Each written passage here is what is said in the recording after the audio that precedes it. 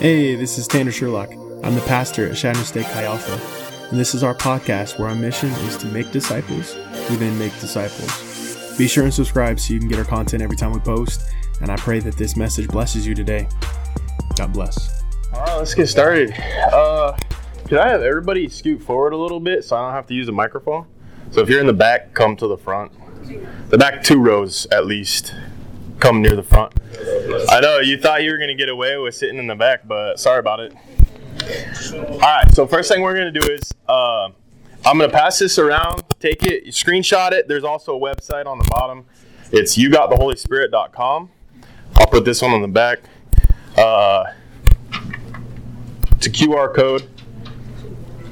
And it brings you to a website through the Chi Alpha. On the Chi Alpha page, it'll be chialpha.com/YouGotTheHolySpirit, something like that. It asks for your name and your email address, and that's it. And the reason I want you to sign up for it is because if you haven't signed up for it before, this is a great tool. It's a tool created by Dick Schroeder. Basically what it does is it sends you an email once per week with encouragement and teaching on the baptism of the Holy Spirit and walking in your giftings, your personal prayer language, getting you closer to Christ. It's a great asset. It's a great tool. At the website, you can also listen to the voice clips of Dick actually teaching those things, but the email is just the written version, and it comes once per week and for an entire year. It's such a great tool that even though I was baptized in the Holy Spirit, 14 years ago, I still go back and I re-sign up for it every once in a while because it encourages me even to this day. There's great teaching in it. And so it's a great tool. Encourage you to use it. It's there. It's available. Dick Schroeder was kind of a legend in the Holy Spirit and walking with the Holy Spirit. And he's since passed, but his teachings are so awesome that we continue to use them because he's just that close in his relationship with the Holy Spirit. So as you guys get that done, I'll go ahead and introduce myself. I'm Pastor Tanner. I am the Chi Alpha director at Shadow State Chi Alpha. It is in the exact opposite side of Nebraska. If you've ever been to Mount Rushmore, we're like 45 miles south of there. And so I've been doing Chi Alpha for quite a while, and the Holy Spirit has kind of been something that's been a interesting journey for me because I got saved at a winter conference just like this. It was called SALT back then, but I got saved on night 1, and then night 2, I literally never heard of the baptism of the Holy Spirit. I had no clue what it was. Literally night 2, one of my friends was like, dude, you should receive this. And I was like, whatever. And I walked up and I was thinking, if this is what God wants for me, then I guess cool. If it's not, then whatever. I had no clue what it was. I had no reference points. I didn't have any idea what the baptism of the Holy Spirit was. I didn't know what your gifts of the Spirit was, anything like that. And so literally I got saved on Saturday night. If you think this is bad, in 2010, it was probably the worst snowstorm ever. We were driving down the interstate, and we were having to drive around drifts that were taller than our van at like 10 miles an hour to get to the conference. So we missed Friday. I got saved on Saturday, and then I got baptized in the Holy Spirit Sunday night. And so I don't know what it's like to walk with God without the baptism of the Holy Spirit. And so my wife, on the other hand, she got saved when she was in middle school, and she got baptized in the Holy Spirit her sophomore year of college. And so she went a span of 5 to 10 years without walking with the baptism of the Holy Spirit and that experience. And so being able to dialogue with her, because for me, I can get really frustrated with people who it seems to take a few years to get baptized in the Holy Spirit, even though they've been asking for a while. Well, my wife was one of those people who asked for a while and didn't receive it. And so being able to dialogue with her helped me get a patience and an understanding that all of this is in God's timing and God is sovereign. And so we have to remember that. We can't immediately place blame. We can't immediately get frustrated with people. And so walking with your giftings and walking with the Holy Spirit is kind of the same way. You can't get frustrated just because the moment that you want to walk in the gift of healing, people aren't healed. You can't get mad at yourself. You can't blame things because we just don't know what the Holy Spirit is doing. We don't know what God is doing. And ultimately, God is sovereign enough to make those decisions. And so we can't be the ones trying to force those decisions. And so just to kind of introduce you to myself a little bit, but I want to say this. You are living in a time when you're in college and you live on campus, especially if you live on campus, but even if you don't, sharing the gospel will be easier now for you than it will be for the rest of your life, because you're living in close proximity with thousands of people who are like interest and like-minded as you. Even if your major, one major can be, business administration and the other one can be coaching, you guys still have common interests because you're still going to the same school. You still have those same interests. But at the same time, you're going to class with people who have the same majors as you. So not only are they in the same school, they're also in the same major as you. And so having the commonality, be able to associate with people is easier than it'll ever be. And you'll even talk to missionary associates. The second you graduate, a year out, all of a sudden sharing the gospel just becomes a little bit more difficult. But at the same time, you live in an era where everybody Googles their theology.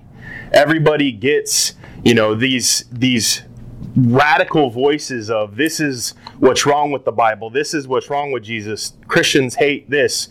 And so you're battling the disinformation of this age and the information, the ease and access of information. And so it can be difficult to share the gospel right now. And so how you navigate that, and I want to encourage you, the best way to navigate that, and in my opinion, really the only way to navigate that, is walking hand in hand with the Holy Spirit. The closer you are with the Holy Spirit, the easier it is to share the gospel. Because ultimately, that's what walking in the Holy Spirit is. Because the Holy Spirit, the gifts of the Holy Spirit, the bulk of the gifts aren't even about you. They're about showing love to those around you. They're about the people around you and how you can bless those around you. And so as we kind of dive into what we're going to talk about today, just kind of remember that like, hey, let's get out of our own pride and our own ego just long enough to love those around us. And so walking through this and going step by step, how to get closer to the Holy Spirit and walk in your gifts. Just kind of keep yourself in that place. Okay? All right. So we're going to go, what I'm going to do is, now that you've signed up for the emails, I'm going to go step by step and try to get you to a place where you can get closer to the Holy Spirit, but also hopefully teach you a few things so that this can be a moment where going forward you can begin to make lifestyle changes to help you in your walk with the Holy Spirit as well. I do want to just add the point of measure that everything that is in here pertains to the baptism of the Holy Spirit and after. And so just kind of keep that in mind. So step one, the first thing that you need to do if you want to walk in your Holy Spirit giftings is spend time reading the Bible. So everything that you do with the Holy Spirit, all of your gifts of the Holy Spirit, everything has to be tested against Scripture. And so if you're not in the Word, how can you test what you're getting against the Word if you don't know what the Word says? You have to spend time in your Bible to walk in your giftings appropriately. You have to you have to read your Bible in order to be able to test what you're getting, to be able to test what you're doing, to be able to know that what you're doing is actually within what Scripture says. So you have to be in your Bible. And I know that sounds like a Sunday school answer. It's like, yeah, pastors always just want you to read your Bible more. But like, as a pastor, I can tell you, I don't want you to read your Bible more because it like helps me. I want you to read your Bible more because I know how beneficial it is for you. I know how beneficial it is for you in your walk with the Holy Spirit. And so I'm pressing you to read your Bible more for your sake, not for mine. And so just kind of keep that in mind when your pastor tries to get you to read your Bible more. Like, it really is for you and your benefit, and not ours. So step 2 is very similar to step 1. Spend time in prayer. How can you know that the Holy Spirit is telling you to go and prophesy for somebody if you don't even know what the Holy Spirit's voice sounds like because you don't spend time in prayer? You need to know what the voice of the Holy Spirit sounds like. And so I want everybody to close your eyes real quick.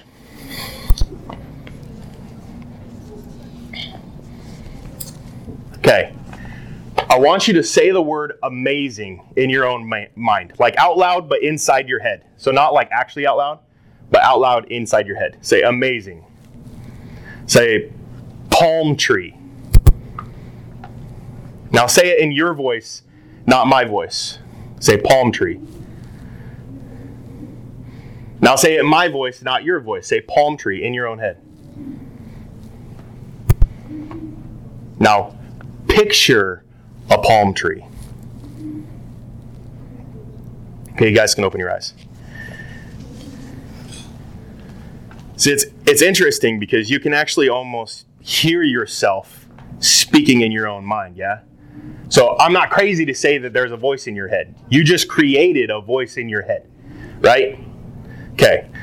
Then when you went to go picture the palm tree, most people, and I know that they say that there's exceptions, people with photographic memories, but most people, you don't actually even picture, like, it's not like you're standing in front of a palm tree and it's visually real as though you're looking at a TV. It's almost like this impression of a palm tree. It's like you know it's there and you can see it, but it's not like perfect. It's not an exact replica as if you just walked outside and there was a palm tree. Hearing the voice of the Holy Spirit is kind of like that in my mind. And most people that I've talked to share similar experiences with the voice of the Holy Spirit. It's not like you have that voice. Like when you were saying amazing and you said palm tree in your head, it was super crisp, it was super clear. When we hear the voice of the Holy Spirit, it's more like that visual of the palm tree. We get the impression of somebody saying amazing. We get that impression of somebody saying, palm tree. And so hearing the voice of the Holy Spirit, though, another way I explain it is it's almost like a memory foam mattress. When you put your hand down in it and you pull your hand away really quick, you can tell that there is a hand there, but there's not a perfect hand there. So hearing the voice of the Holy Spirit is mostly like that. It's more in the impressions than it is in an audible voice saying, Cam, you need to go and walk down here and say this to this person.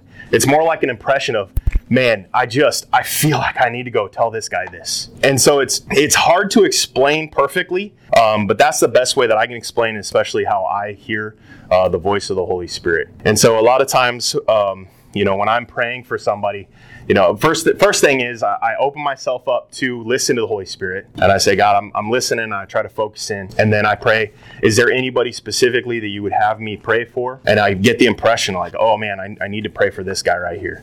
So then I'm like, all right, so God, what do I need to pray for? What am I praying for this person? And then the gifts will flow out of that a lot of times. So step 2 is spending time with the Holy Spirit and spending time with God. And I would actually even add this, spending time praying in your personal prayer language helps. Praying in your personal prayer language, praying in tongues does help us in our walk and learning what the Holy Spirit is saying to us. And so a super short story. I told you that I got saved day 1. Night 2, I got baptized in the Holy Spirit. About half hour after I got baptized in the Holy Spirit, I had no education of what the gifts of the Holy Spirit were. I had no clue what the Bible said about it, but I had the impression, just like I was talking about, that I needed to go and pray for my pastor, my campus pastor, when I was a student. And so I was like, all right, cool. So I walked over to my campus pastor. I was like, hey, I feel like I'm supposed to pray for you. I've had the impression that I was supposed to pray for healing for you. And he's like, yeah, actually, I could use some healing. And so I immediately laid my hand on above his rib and I prayed for healing, and he was healed. And after we get done praying, he looks at me and he goes, Tanner, I never even told you what I needed prayer for. You just somehow knew. And I was like, yeah, I guess. And he was like, dude, that's crazy. And he was like all excited. But for me, again, I didn't have any context. So I just was like, oh, this is what happens when you get baptized in the Holy Spirit. This is what happens when you give your life to Christ. You can hear from God. You know these things. This is what all Christians experience. And so for me, it was almost, it was exciting, but it also was like, yeah, like you should know this, like this isn't that big of a deal. When I was a pastor for, 10 years, I can say that if I had a student walk up to me and knew exactly what I needed to pray for, laid hands on it, and it was healed, I'd be pretty dang excited too. But in that moment, I didn't really know the context. And so going back to what I was saying, be in the Word, because now I can I can go back and learn about why the Holy Spirit was speaking to me the way that he was speaking to me. And so that is an example of healing. And I wouldn't say that you should just walk up to people, lay hands on them, and pray for them without having a conversation with them first. Again, I was 30 minutes removed from being baptized in the Holy Spirit and a day removed from being saved. I think there is etiquette and I think there is respect that needs to be given. But in that moment, I didn't know better. And so I would say, don't do it the way I did it, but it's just a story, just kind of motivates you that like literally from the second year baptized in the Holy Spirit, like you can walk in your gifts. And so the next thing I'm going to say is, I'm going to pause for just a second. I am recording this, so if this is a little too much information for you, I will put it on our podcast within the next couple weeks. I'm not trying to promote my podcast. My podcast actually is pretty rough because I don't post very often. But you can search for Tanner Sherlock or Shattering State Chi Alpha. It'll pop up, and I'll put Winter Conference and Walking and Empowering of the Holy Spirit Breakout. So you can find that. You can go back and re-listen to all this information because I know I'm sharing a lot in a short period of time. So for the sake of note-taking and stuff like that, feel free to listen. Take the notes that are really important, but go back and re-listen to it for the pieces that you might miss, because I am kind of passing through some of this stuff pretty quick. All right, so step 3. So we had step 1, read your Bible. Step 2, spend time in prayer. And I'm going to keep stressing those 2 things, and those are important. Like step 1, step 2, those are the number 1, number 2 things you need to be doing. So everything that comes after this needs to come with the assumption that you are spending time with God and you are reading your Bible. Does that make sense? So step 3, learn about the gifts of the Holy Spirit. So take the time to actually go into the Bible, find where it talks about the gifts, read the Bible and read where some of those gifts are manifested. Because as we read the New Testament, we can go, and even though it might not even list it as like, oh yeah, Paul used this gift here. As you learn about what the gifts are, you can see the gifts being used throughout a whole New Testament. We see Jesus healing people. We see chains falling off in prisons and miracles happen. And we see the gifts being used throughout the whole script, or throughout the whole New Testament. And so the primary places where the gifts are listed, I have it somewhere. But we're mostly going to be talking about the Spirit empowerment gifts, which are in 1 Corinthians 12 and 14. So 1 Corinthians 14:1 says, "Pursue love, but strive eagerly for the spiritual gifts, above all that you may prophesy." So within 1 Corinthians 14, it says to strive after the gifts. And so in order to strive after the gifts, in my mind, you have to learn what the gifts are in the first place. If you don't know what the gifts are you really striving after the gifts? And I think it is okay. There are some translations that say, but desire the gifts. I think it's okay, and it's healthy to desire a gift. And so if you desire the gift of healing, I think it's okay, and I think it's healthy for us to desire that gift. But you have to check yourself and check your ego and check your pride that you are desiring the gift and not the results of the gift. Because if what you're craving and what you're striving for is the glory and the honor from being able to be the person who lays hands on people and that they're healed, you're not desiring the gift, you're desiring the accolades, and the accolades belong to God. They're not yours. The Holy Spirit is empowering you to walk in those gifts. But it is healthy. I think it's okay to desire gifts. But again, you have to check your pride and you have to check your ego long enough to know that, hey, I'm not actually desiring that gift. I'm desiring the what comes, and the fame and the glory, or the whatever that comes, the recognition of walking in that gift. And so constantly check your pride when you are seeking a gift. But I do think it is healthy, and I do think Paul does tell us that it is okay to seek and to desire a gift. And so as you go and you read about what the gifts are in 1 Corinthians 12, and if one of them is highlighted to you and man, you get that impression like, hey, maybe this is a gift I need to seek, do some more research about it. Start looking into that gifting a little bit. There are so many resources, and as I shared early on, there's a lot of disinformation, but there's a lot of great information out there as well. And so find somebody who can mentor you in that gift as well. And so it's okay to desire a gift. And so 1 Corinthians 12 and 1 Corinthians 14 share a lot about the spiritual empowered gifts. And as you know, the Bible wasn't written with chapters and verses. And so smack dab in the middle of 1 Corinthians 12 and 1 Corinthians 14 is this chapter of 1 Corinthians 13. And it is oftentimes known as the love chapter. You guys are in college. If you're not familiar with this, you will become familiar with it very soon, because every wedding that has ever existed in America has quoted almost the entirety of 1 Corinthians 13. And by the time you get like 4 or 5 years out of college, you will have gone to so many weddings of your friends who are getting married that you'll probably have this entire chapter memorized. It is quoted in every wedding, and as somebody who performs a lot of weddings, it's gold. It's some great conversation about love. And so we're talking about gifts of the Spirit. We're talking about gifts of the Spirit, and then right in the middle, sandwiched in between, we're going to take an entire chapter and we're just going to talk about love. And just give you an idea of what 1 Corinthians 13 says, it starts with, if I speak in the tongues of men and angels, but I do not have love, I am only a resounding gong or a clanging cymbal. Some of you guys are already, you're like, man, I've heard this 100 times. And it ends in, and now these three remain, faith, hope, and love. But the greatest of these is love. Paul did this intentionally. He's talking about the gifts of the Spirit. He's talking about walking in spirit empowerment, and he's going to take a little bit of time and he's going to share specifically about how important it is for us to love. And even in the finishing sentiments of that chapter, it says, the greatest of these three remain, faith, hope, and love. The greatest of these is love. He's not saying the greatest of these is prophecy. He's not saying the greatest of these is healing. He's not saying the greatest of these is discernment. He's saying the greatest of these is faith, hope, and love. And the greatest of these is love. And so when we go to Scripture and we learn about, there's the I didn't even quote it, I'm kind of going off a little bit, but when we read about the people who go to heaven who say, Jesus, didn't I do these things in your name? And he says, get away from me, I never knew you. The things that they quote, the things that they did were gifts. They were walking in their gifts. They were casting out demons. They were healing people in Jesus' name. They were doing the gifts.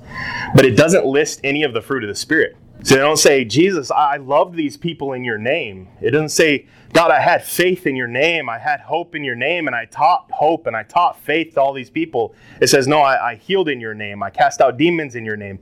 It's talking about the gifts. And so the reason Jesus says, get away from me, I never knew you, is because the fruit of the Spirit was missing. And so it's so important for us to remember that we have to approach the gifts in faith, hope, and love. We have to approach our spiritual empowerment in faith, hope, and love. Because if I'm walking to you to pray for healing for you, and I'm not doing it in love, man, my motives are off. And instead of helping him, I'm going to hurt him. I'm going to frustrate him, and I'm going to push him further away from God than push him closer to God. And so the love chapter is purposefully written, and it is, in my opinion, powerfully written. And so I think it's important that we check ourselves and check our motives and stop and say, am I approaching this in love? Or am I approaching this in because I just want to see this dude healed, or I just want this person fixed, or I just want this guy to get his act together. I want him to get fixed. I want him to, for whatever reason, but it's not necessarily because I love him. Check ourselves a little bit. And so, all right. So now we're going to go into, I'm going to list out the gifts and I'm going to briefly explain them. And unfortunately, for the sake of time, I can't go into them a whole lot. But afterwards, after we get done, if we're going to have a little bit of time for Q&A. So just keep that in mind. But the gifts, most of the gifts are listed in Romans 12 and 1 Corinthians 12. The ones in Romans 12 are talking about your pastoral gift and your, the kind of the executive function gifts. The gifts listed in 1 Corinthians 12 are what we kind of refer to as the Spirit-empowered gifts. We're going to focus on the gifts in 1 Corinthians 12, not the ones in Romans 12. And that doesn't mean that one is more important than the other, but for the sake of walking in your spirit empowerment, we're just going to focus on the ones in 1 Corinthians 12. But I'm going to list all of, it's not comprehensive, but it's the bulk of all of the gifts. And then we're going to focus specifically on, I think it's the 9 in 1 Corinthians 12. So all of the gifts are administration, apostleship, discernment, evangelism, exhortation, faith, giving, healing, helps, hospitality, knowledge, leadership, mercy, prophecy, serving, tongues and the interpretation of tongues, teaching, shepherding, wisdom. And so a lot of times the gifts will overlap each other. But again, we're going to focus in 1 Corinthians 12. Those are tongues, prophecy, the interpretation of tongues, words of knowledge, words of wisdom, discerning of spirits, healing, faith, and miracles. Okay? All of these gifts are to build up and edify. And so when you approach to share with somebody, or you approach to heal somebody, again, if you're approaching it in love, then you're approaching it in a way that is going to build them up and edify them and not to tear them down. The truth is extremely important, but every time Jesus brought the truth, he brought the truth in love. And so we can't just throw the truth out there and just slap people over the head with it. We have to bring it in love. And so when we do walk in our spirit-empowered gifts, we need to walk in it with that mindset of, this needs to be edifying. This needs to be building up. I'm not just walking in this gifting to tear this person down. And so check it, make sure that it is to edify and to build up either the church or the individual. And so I also approach this list, and I approach the spirit-empowered gifts in a both-and kind of perspective. I think that God, and I think the Holy Spirit will and can empower us to walk in all of the gifts. So never just disregard a gift and say, I'm not gifted in that. But at the same time, I also think, and he does kind of walk in primarily a gift or two within us. And so you might walk in all of the gifts from time to time, but I think the Holy Spirit will kind of push us into a couple gifts and really empower us in that, and we can become very effective within that gift. And so even though, for myself, there's a couple gifts that I walk in primarily, but I have seen all of the gifts manifested at some point within my walk with the Holy Spirit. And so, again, I kind of approach it as a both-and mindset. So I think it's important, again, going back to strive after and to desire the gifts and to seek the gifts, but also keep in mind that just because you're mostly empowered, say, every time you pray for somebody, they're healed physically, that doesn't mean that God's not going to give you a prophetic word or discernment. And so, breaking down the gifts, the first gift that is listed here, or that I'm going to talk about, is tongues. We're talking specifically about the public use of tongues, not your personal prayer language. There are different kinds of tongues. Paul goes through and he explains. There's, I think, I'm not going to say how many because I feel like it's 4, but I might be wrong on that. There's different kinds of tongues. We're specifically talking about the kind of tongues that is manifested within public use. So somebody stands up and they give a message over somebody or over the church in tongues. And this gift needs to, and Paul says specifically, this gift needs to accompany a interpretation of tongues gifting. And so the way I've seen it done is both. I've seen somebody stand up or walk to the front and ask permission from the pastor to give a message in tongues, and I've seen somebody else interpret it, and I've also seen the same person interpret it. I have experienced this exactly one single time as the person who was doing, and for me it was the interpretation of tongues. The best way I can explain it is, there was a circumstance of events that happened, and I was praying and I was listening to the Holy Spirit, and I had the impression that I was supposed to give a word over everybody, but the word never came to my mind. And usually, every single time that the Holy Spirit has ever given me a word corporately over people, he has given me the word before I walk up to the mic. And so I know what I'm going to say before I walk up. And this time it was just like there was nothing. There was no word. I didn't get anything. Somebody got up to go give a word a word of tongues over the body. And as soon as they began speaking in tongues over the body, I knew exactly what he was saying, and I walked forward and I gave the interpretation. That is, like I said, I've literally walked in the interpretation of tongues one single solitary time. But now it's something that it does happen somewhat regularly at our home church. And so now I listen a lot more attentively when somebody does give a message in tongues over the body, because, I know that God might be wanting to walk in that gifting with me. And so for you might feel like you need to go give a message in tongues. And so sometimes you'll get that interpretation, sometimes you won't. The next gift is prophecy.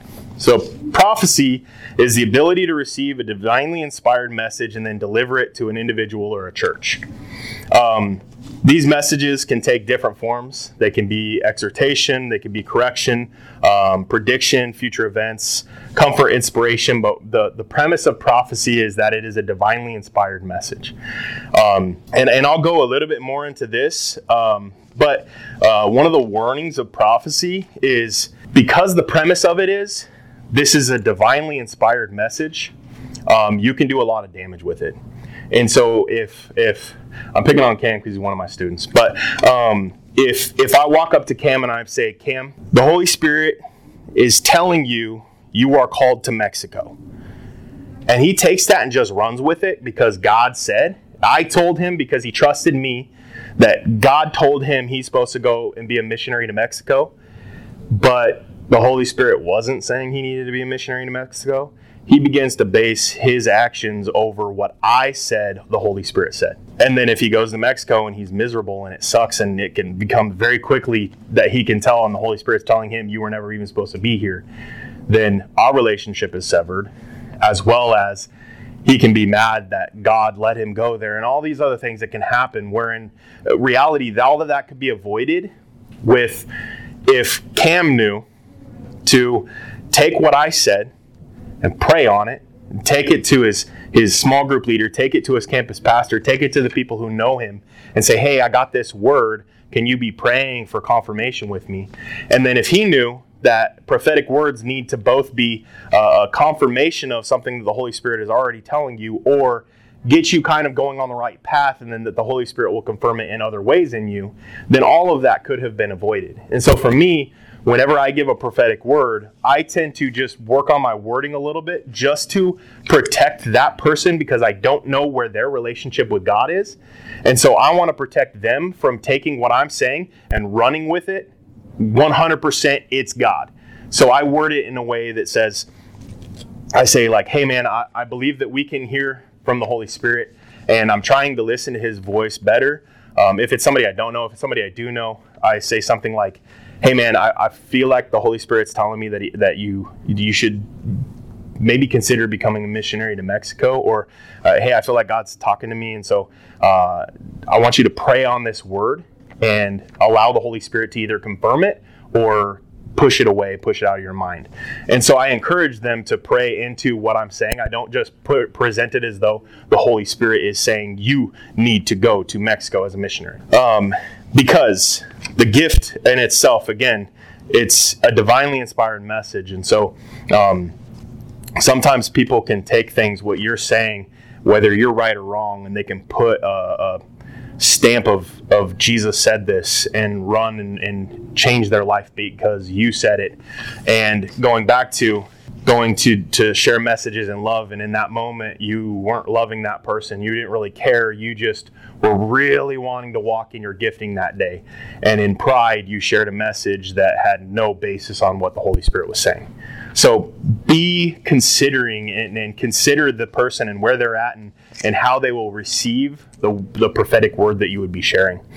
And so the next gift is word of knowledge. And so the reason why I wanted to share this is because a lot of times prophetic words and healings and other things, they're kind of coupled with the words of knowledge. And what a word of knowledge is, it's basically the Holy Spirit's downloading information to you that you shouldn't have or couldn't have known. It's a fact. Your hoodie is black. You know, like, it's something that can easily, immediately be tested. It's either true or it's false. There's no, well, maybe it was true, maybe it was false. No, it's either is his hoodie black or is it not.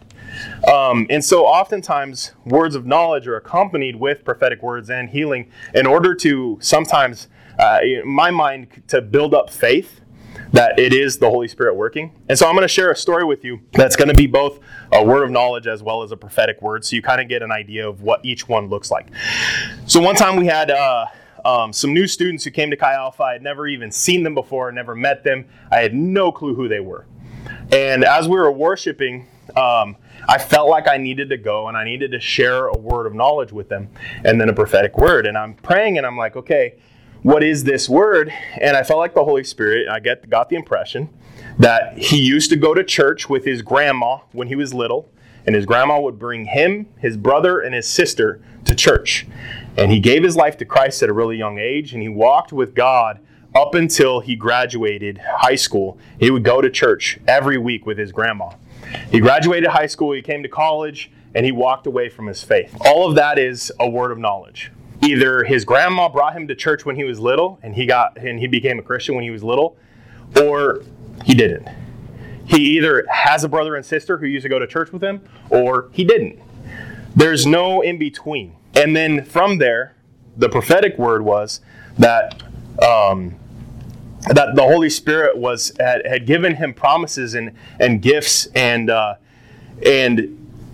even though he walked away from his faith, the Holy Spirit wasn't saying that those gifts were no longer available to him. Those things that God had spoken to him, it's not like they were no longer available, but that God was just waiting for him to come back to him, and he was going to fulfill all of those promises that God had given him. Now that is prophetic, because that can be interpreted. I could tell that to Cam right now, and Cam could be like, okay, cool, that applies to me, because it's more of a divinely inspired thing. Whereas a word of knowledge is, Cam, did you go to church when you were little with your grandma? Boom, that word of knowledge is false for him. It has to be in the right time, in the right place, in order for a word of knowledge to be correct. And so I can't just give him that exact same thing and just run it across the board, because it's accompanied with a word of knowledge. And so sometimes that's is really cool when those word of knowledges are like, man. And I remember he looked over to one of our other students, and I watched him mouth, how does he know this?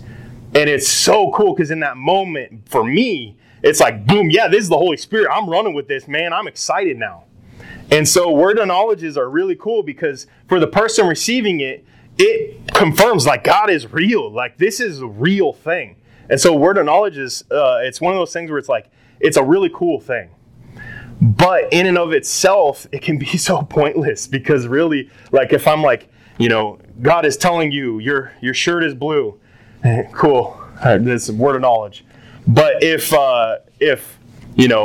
I'm on the phone with him and I'm like, hey, you're wearing a blue shirt with a white tag, and I feel like the Holy Spirit's saying that you need to become a missionary in Mexico. All of a sudden he's like, how the crap does he know I'm wearing a blue shirt with a white? And so you know what I'm saying? So the context in the right time, in the right place, word of knowledges are really cool. Okay, so kind of moving on. The next one is word of wisdom. Word of wisdom is very similar to word of knowledge, except for it specifically pertains to Scripture and the application of that Scripture to our lives. So whereas a word of knowledge is more around like, factual things like your shirt is blue, whatever. A word of wisdom is something like, man, I feel like this piece of Scripture really is speaking to me for you, and I'm going to read this piece of Scripture, and you need to have more love in your life, and it applies in this way. And so it's the application of Scripture to their life. So it's still in the same vein as word of knowledge. It's something that can be immediately applied to their life, and they can immediately know whether it's true or false, but it is specifically pertaining to Scripture and the application of that Scripture to our lives. The next one is discerning of spirits. I want to say, before I even explain what this gift is, this is not the gift of judgment. When somebody walks in and you're like, man, I don't like that person, you are judging them more often than not. The gift of discernment is specifically discerning of good spirits, bad spirits. Is it the Holy Spirit? Is it demonic? And so just a point of vulnerability for you guys. I was abused growing up. And so micro expressions, that term that's becoming very familiar, I'm good at reading those kinds of micro expressions. I had to know whether my dad's footsteps in the morning, how they sounded. I knew what kind of mood he would be in. I wasn't discerning. I just had learned from experience that if my dad's footsteps were a little heavy, he was angry. And so we can learn those things naturally. We can learn that certain facial expressions can convey anger, they convey happiness, they can convey different things. And even as I'm standing here, I can begin to manipulate those things, and you can start to sense different emotions coming from me because we are so ingrained to read those things. And so judging somebody based off of their physical appearance or the way that they're looking at you or whatever isn't always, sometimes it is, but it isn't always discernment. So we have to be very careful to make sure that we're not just judging somebody, but that we're actually discerning. And then the secondary part of that is, as we discern, and if you are discerning, you don't just go, man, I don't like that guy, I'm going to leave. Okay, cool. Leave, do that. That's okay. I'm not saying you need to go and interact with that person, but as you're leaving, pray for them. Because if you are discerning, that means they're struggling with something demonic. And that sucks. As somebody who has also experienced that. If you're struggling with something demonic, Like, you need somebody who is spirit-filled to be praying and casting out that demon from you. And so it's okay. If you feel like the Holy Spirit is telling you you need to avoid this person and leave, avoid that person. Leave. Do it. Discern. But discern in love. Don't discern in protection of yourself. Discern in love. And so discernment becomes very quickly, everybody thinks that they have the gift of discernment at all times, and they use that and they abuse that in order to say that just because I don't like somebody, it must mean that they're dealing with something demonic. Sometimes you're just a jerk and you don't like that person because they're a jerk too. And so the gift of discernment, again, is specifically discerning between spirits. And so then I don't say all that to say that you need to just throw it all willy-nilly. And if you feel like you're judging somebody, you feel like, hey man, this guy is walking in, there's something off about him. I don't like it, whatever. Cool, go with it. You might be discerning, but I say all of that just to say, but take the time to pray as you walk away. Take the time to pray as you do the things you need to do in order to protect yourself, in order to discern correctly. So take a little moment and just pray for them. Pray to cast out the demon. Pray for their salvation. Pray for whatever it is that you feel like the Holy Spirit is saying. And in today's day, in today's world, and in today's America, I should say specifically, I think the gift of discernment is something that we as Spirit-empowered people should all strive after. And we should all seek to be discerning and be capable of discerning, because it is so important for us to know whether somebody is coming to us and approaching us in a demonic spirit, or whether or not maybe they just have some mental health issues. Discernment is so important, and so strive after discernment and seek discernment and pray for discernment and pray for the gift of discernment. But discern in love. And so I say all that, I stress all that, just discern in love. Do it. Discern, but discern in love. Because I say that, and the next step is there is a lot of false teachers out there. There are a lot of wolves in sheep's clothing. And so for me as a pastor, you need to be discerning whether the things I'm saying in here are actually of God and not of something demonic. Make sure that even me as a pastor, that I'm not trying to manipulate you and lead you astray. I think it's important for us to discern. And I hope that you guys discerned even initially when you came in here. I hope that's something that you did, because I would hope, as somebody who teaches the Word and teaches about baptism of the Holy Spirit, I would hope that you had already pre-discerned that you can believe me or listen to me and you can hear what I'm saying on my end of things. I hope that you discerned, when you came into this room. The next gift is healing. This one's pretty cut and dry. Somebody has a broken leg, you lay hands, you pray for healing, you command healing, however you want to pray for healing, and they are healed from whatever ailment they have. Somebody has a head cold and you lay hands on them and you pray for them, and bam, the head cold is gone. This is another cut and dry. They sometimes and sometimes they're healed in different ways. Sometimes somebody can be healed of a broken leg over the next day, but there is a very clear. It's not like somebody broke their bone and then they got into a cast and you prayed for healing for them, and then 3 years later they were able to take the cast off and their bone was healed. Like, that's the natural process of healing. But if all of a sudden you prayed for them and it didn't seem like it was healed, but then by the time they went on Friday to get an x-ray or something, the bone was healed, then there's healing there. And so this is another one of those where I just want to add, just because somebody wasn't healed doesn't mean that they lacked faith. And sometimes it doesn't mean necessarily that you lacked faith. I want to add that because I think sometimes we can be abusive in praying for healing. And if you are gifted in the gift of healing and you pray for somebody and they don't receive healing, you can become almost abusive if you tell them the reason they didn't receive healing was because they didn't believe enough. No, you just really want them to be healed because your ego is taking a hit because they weren't healed. Stop. Approach it in love. Don't be abusive with your gifts. And so when you're praying for healing for somebody, remember that God is still sovereign and you don't know what God is or isn't doing. And sometimes God's doing some crazy things that don't make sense to you. And I wasn't even going to share this because I didn't even share it in the last breakout, but for some reason I feel like I'm supposed to. I'm listening to the Holy Spirit. I'm getting the impression I should share this. My mom passed away 7 years ago, I believe. And I struggled with it. But she was a believer. She eventually died from kidney failure. And at one point she had broke her back.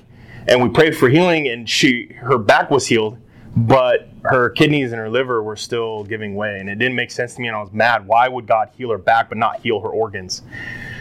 Well, she passed away. And then shortly after that, my dad started coming to church. And as I shared a little bit of my past with you, you probably can put 1 and 2 together. My dad eventually started coming to church, and for a period of about 2 years, I had a dad. And he would have never came to church if my mom hadn't passed away. And then my dad passed away a year and a half ago, almost 2 years ago. And for me, having the hope that my dad is in heaven far outweighs having my mom here on earth. And so sometimes God doesn't heal because his plans are bigger than yours. And so I am grateful that my mom wasn't healed, because at the same time, part of the reason I wanted her healed was because I wanted her here on earth, when in reality, 7 years ago, she got to enter glory. She got to be in the greatest thing that has ever existed. She's standing in front of her Creator without pain and just getting to experience what we all strive to, the things that we look forward to. She got to walk in that. But I wanted her here on earth for my sake, when in reality, God had a bigger plan. And so sometimes people are not healed because God knows better. And so how horrible and toxic would it have been if we told my mom that she wasn't healed because she didn't have enough faith in Jesus, when in reality, Jesus was working on the next step. So I just say that to say, sometimes people aren't healed because God is sovereign. It's okay. You didn't do anything wrong. They didn't do anything wrong. Sometimes it's just what God has planned, and that's okay, and that's beautiful too. Because as the pastor was talking about, sometimes God's on plan step D while we're still stuck on step A, and we can't see D from A. Okay, the next one is gift of miracles. Sorry to just kind of transition out of that moment, but gift of miracles is kind of like healing, but it's more like supernatural. So when Jesus fed the multitudes with bread and fish, that's a miracle. Things like that just can't be explained through natural phenomenon. There's so many things. The gift of miracles is kind of cool because it's really hard to walk in pride with a gift of miracles, because it's so tangibly God doing it. It's so very much not you doing it that it's hard to become prideful with the gift of miracles, but it is still a really cool gift. And even when you share the miracles that have happened, that you've been praying, it's like there's just this their level of, well, yeah, clearly the Holy Spirit was doing something. And so it's real hard to get prideful with the gift of miracles. So I encourage you, pray that you could receive the gift of miracles, because it's cool. One experience that we had, and I'm trying to just think of different stories of what the gift of miracles would be. One time we were driving to a winter conference, and we had 13 students in a church van. It was loaded up. Those church vans back in the day were so top heavy. They were so dangerous. So many vans had wrecked, and people had passed away in them. And we were driving. We were on the interstate. We were going 75 miles an hour. And we ran off the road, and there was snow. It was just nasty. We ran off the road by a semi, and immediately I began praying that was like, Holy Spirit, like, you got, because I lost control of the van. And I felt, and my wife sitting in the back, she can attest, like, from the second it happened, I knew exactly when I had lost control of the van and we were going to wreck. And then all of a sudden we moved back up onto the interstate and we were fine. That was a miracle. Like, it was gone. I completely lost control of a van that is top heavy, ran off the road into the ditch of something and began to turn, and I felt it was gone. And we just moved right back up on the road. And so that's an example of a miracle that, like, literally I can't explain it. I genuinely don't understand how we got from where we were to where we ended up. And in that moment, it was kind of whirlwind. I honestly don't even remember the moments between losing control and ending up back on the interstate. It was just so crazy. And our students didn't even really know better. They just continued their conversation like nothing had happened. But for me, I was silent pretty much the rest of the way to winter conference because I knew what God had just done. Things like that. Those are miracles. The gifts of miracle is kind of that. You pray for that in that moment. You pray for healing. You pray for more, expanding anyway. And then the last is gift of faith. We all have faith. You wouldn't be a believer in Jesus if you didn't have faith. The gift of faith, for me, the example that I like to share is when we look in Scripture and we look at Stephen. Stephen was the first martyr for Christ. Stephen, it explains over and over, and it repeats over and over that Stephen had faith. Stephen was a man of faith. Stephen had faith. And the gift of faith is one of those things where it's faith that surpasses any rational understanding. Because in the moment when Stephen was being stoned, it's real hard to have faith that you're in the right place at the right time. When adversity comes, it's real hard to believe you're in the right place at the right time. And so the gift of faith is being able to continue to have that faith and pray for the things you're supposed to pray for and believe in God and believe in the Holy Spirit in the midst of that diversity. And so Stephen was literally martyred. He was killed for his faith in Jesus Christ. And so the gift of faith, it far surpasses that. And in that moment when he is being killed, how easy would it be for us to just be like, you know what, actually, I don't believe in Jesus. I'm going to back out. I'm going to walk away. You walk away and then you're like, yeah, I believe in Jesus now that it's safe.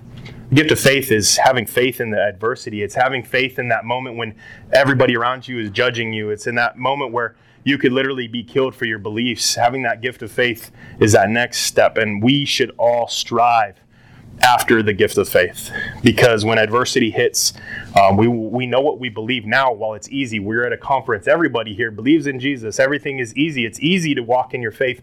But when you're surrounded by people who absolutely hate Jesus and they hate you for hating Jesus, it becomes a little more difficult to have that same level of faith. And so we should strive after that faith and the gift of faith. Sometimes the gift of faith is exciting, sometimes it's scary. And so kind of going back through everything. Get in the Word. Spend time with the Holy Spirit. Learn about the gifts. Seek gifts. And then step 4 is to step out in faith.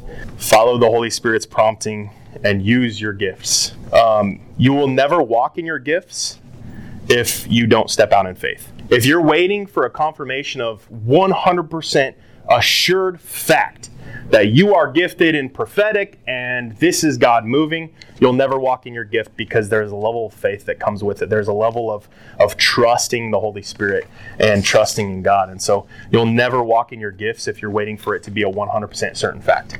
And so there is a level of faith that you need to walk through. And so if you're also going to wait until you're not afraid, then you'll never walk in your gifts. Still to this day, every time I get a prophetic word or I go to pray for healing for somebody, especially if you have a word of knowledge, because a word of knowledge, they can tell this dude's a fraud or this is legit. Every time there's that fear of, man, what if I'm wrong? What if this is just me? Is this just me? And so as you walk in your gifting, you learn the voice of the Holy Spirit. I think it's powerful that a lot of times the Holy Spirit trusts you and kind of going back to the three talents, he trusts you with this level of things. And as you begin to walk in your giftings, he begins to trust you with bigger and bigger words. He begins to move in you in different ways. And so the entire path of that journey, there's always going to be a level of fear because he's taking you to that next level constantly. And so if you're waiting till you're not afraid, you're not going to walk in your giftings. Again, I've been walking in my giftings for 14 years and still to this day, and I'm a pastor and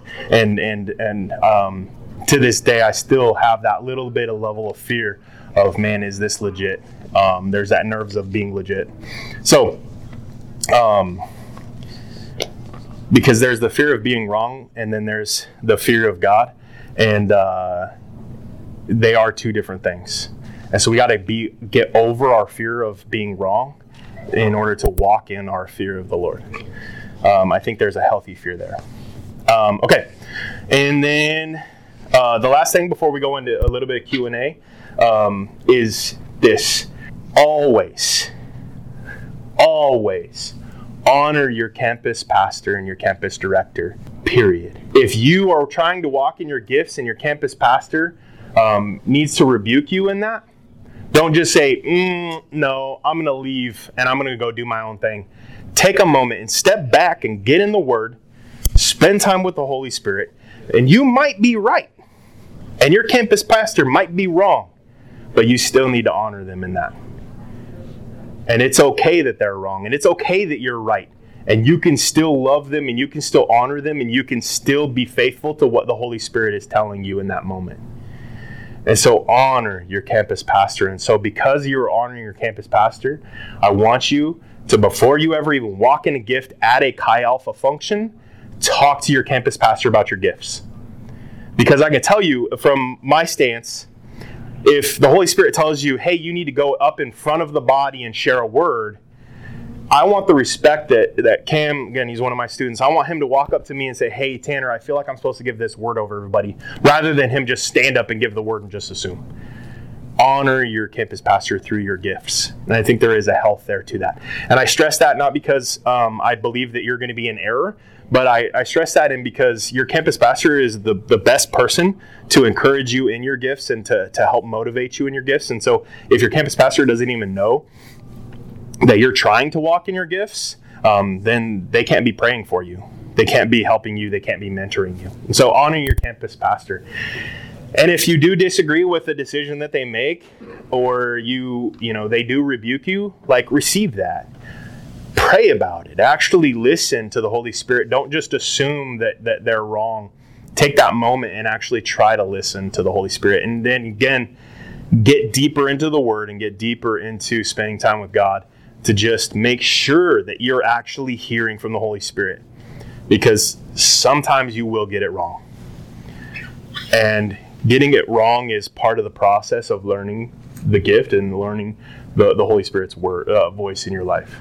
And so, again, that's kind of another thing going into the fear of being wrong. Like, again, wording things. No, you might be wrong. And there's actually a good chance. I would actually say if you are never wrong, you're probably lying to yourself, because like, you're going to be wrong and you're going to miss.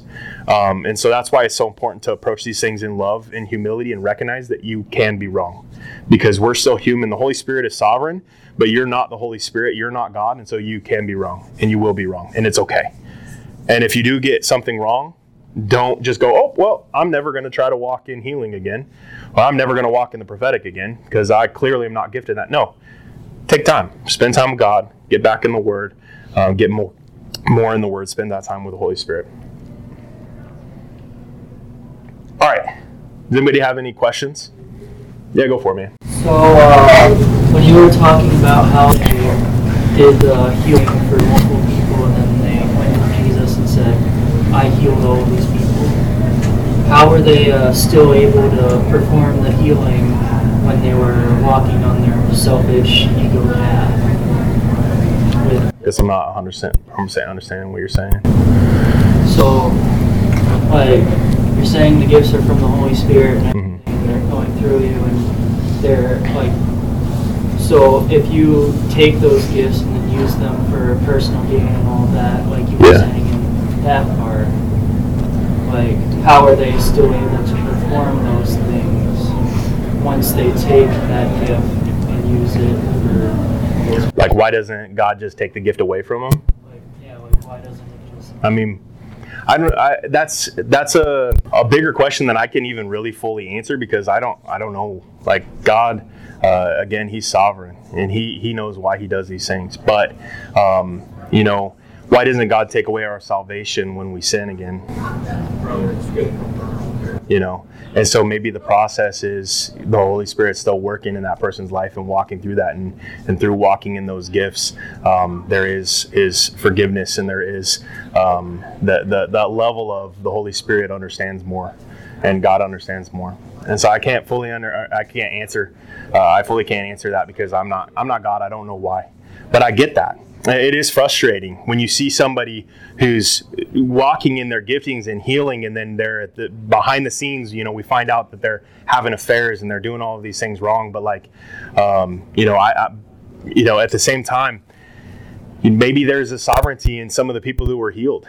I could tell you, going back to my story with my mom and dad, if somebody who was in sin and was in pride laid hands on my dad and healed him, I'd have been pretty excited that he was healed, whether or not that dude was in sin. And so maybe there's some sovereignty in those specific healings and not necessarily within that person. Any other questions? Yeah, what's up, man? When you said about the interpretation of the text, how do we know the interpretation is happening rightly or not? So when you're getting an interpretation, how do you know that it's happening correctly? A lot of times when, and this is something it's kind of unique, that a lot of times what happens is there were multiple people who were actually getting the interpretation at the same time. I've actually seen, and we actually just recently saw this, that somebody gave a word in tongues and like 4 people came up and interpreted it the exact same way. They had all got that interpretation. Usually there's a level of people are all kind of not all people, but some people who are, within the crowd and are gifted in that or getting that interpretation. But then at the same time, there's also discernment too. And that's where discernment comes into play. and recognizing that this is the Holy Spirit who is saying this, and discerning this is God. And so while they're giving that interpretation of tongues, if you're able to discern and you are a Spirit-filled person, you can oftentimes discern, hey, yeah, that's the Holy Spirit, and yeah, that applies to me. And so, but again, that's another thing where it's like, there's no 100% proof. There's not always a surefire, yeah, this person is 100% correct or this wasn't. And so if somebody gives an interpretation, I would encourage you, just because somebody interpreted a tongue, I would encourage you still go up and interpret it a second time. If it's the same, share your interpretation and allow the Holy Spirit to discern what is of God and what is the Holy Spirit. All right, any other questions? I know it's like super cold in here, but anything else? All right. I'm going to pray for you guys. And then if you have questions and you just want to come up and talk to me individually, feel free. I'll make myself available for a little bit after this so you can do that. All right. Lord, I pray for these students. I pray for your power and your movement in their lives. I pray that you would help each and every single one of these students to open their heart to what you have for them and what you have in store for them, even here before we even leave this place. Lord, we pray that you would begin moving in their hearts and their minds, and that you would begin giving them the impression and giving them the desires that they need to have in order to walk in their giftings and walk in what you have for them. Lord, we pray for a clarity, and Lord, we pray for your peace to walk with them, so that they're not giving into fear around them and the fear of the what if they're wrong, but instead that they would be driven to spend more time in the Word and spend more time with you and in prayer. Lord, I'm just excited for what you're doing in each and every one of these students' lives, and I just pray for your blessings over that. And it's in your name we pray, Jesus. Amen. All right, you guys are good to go.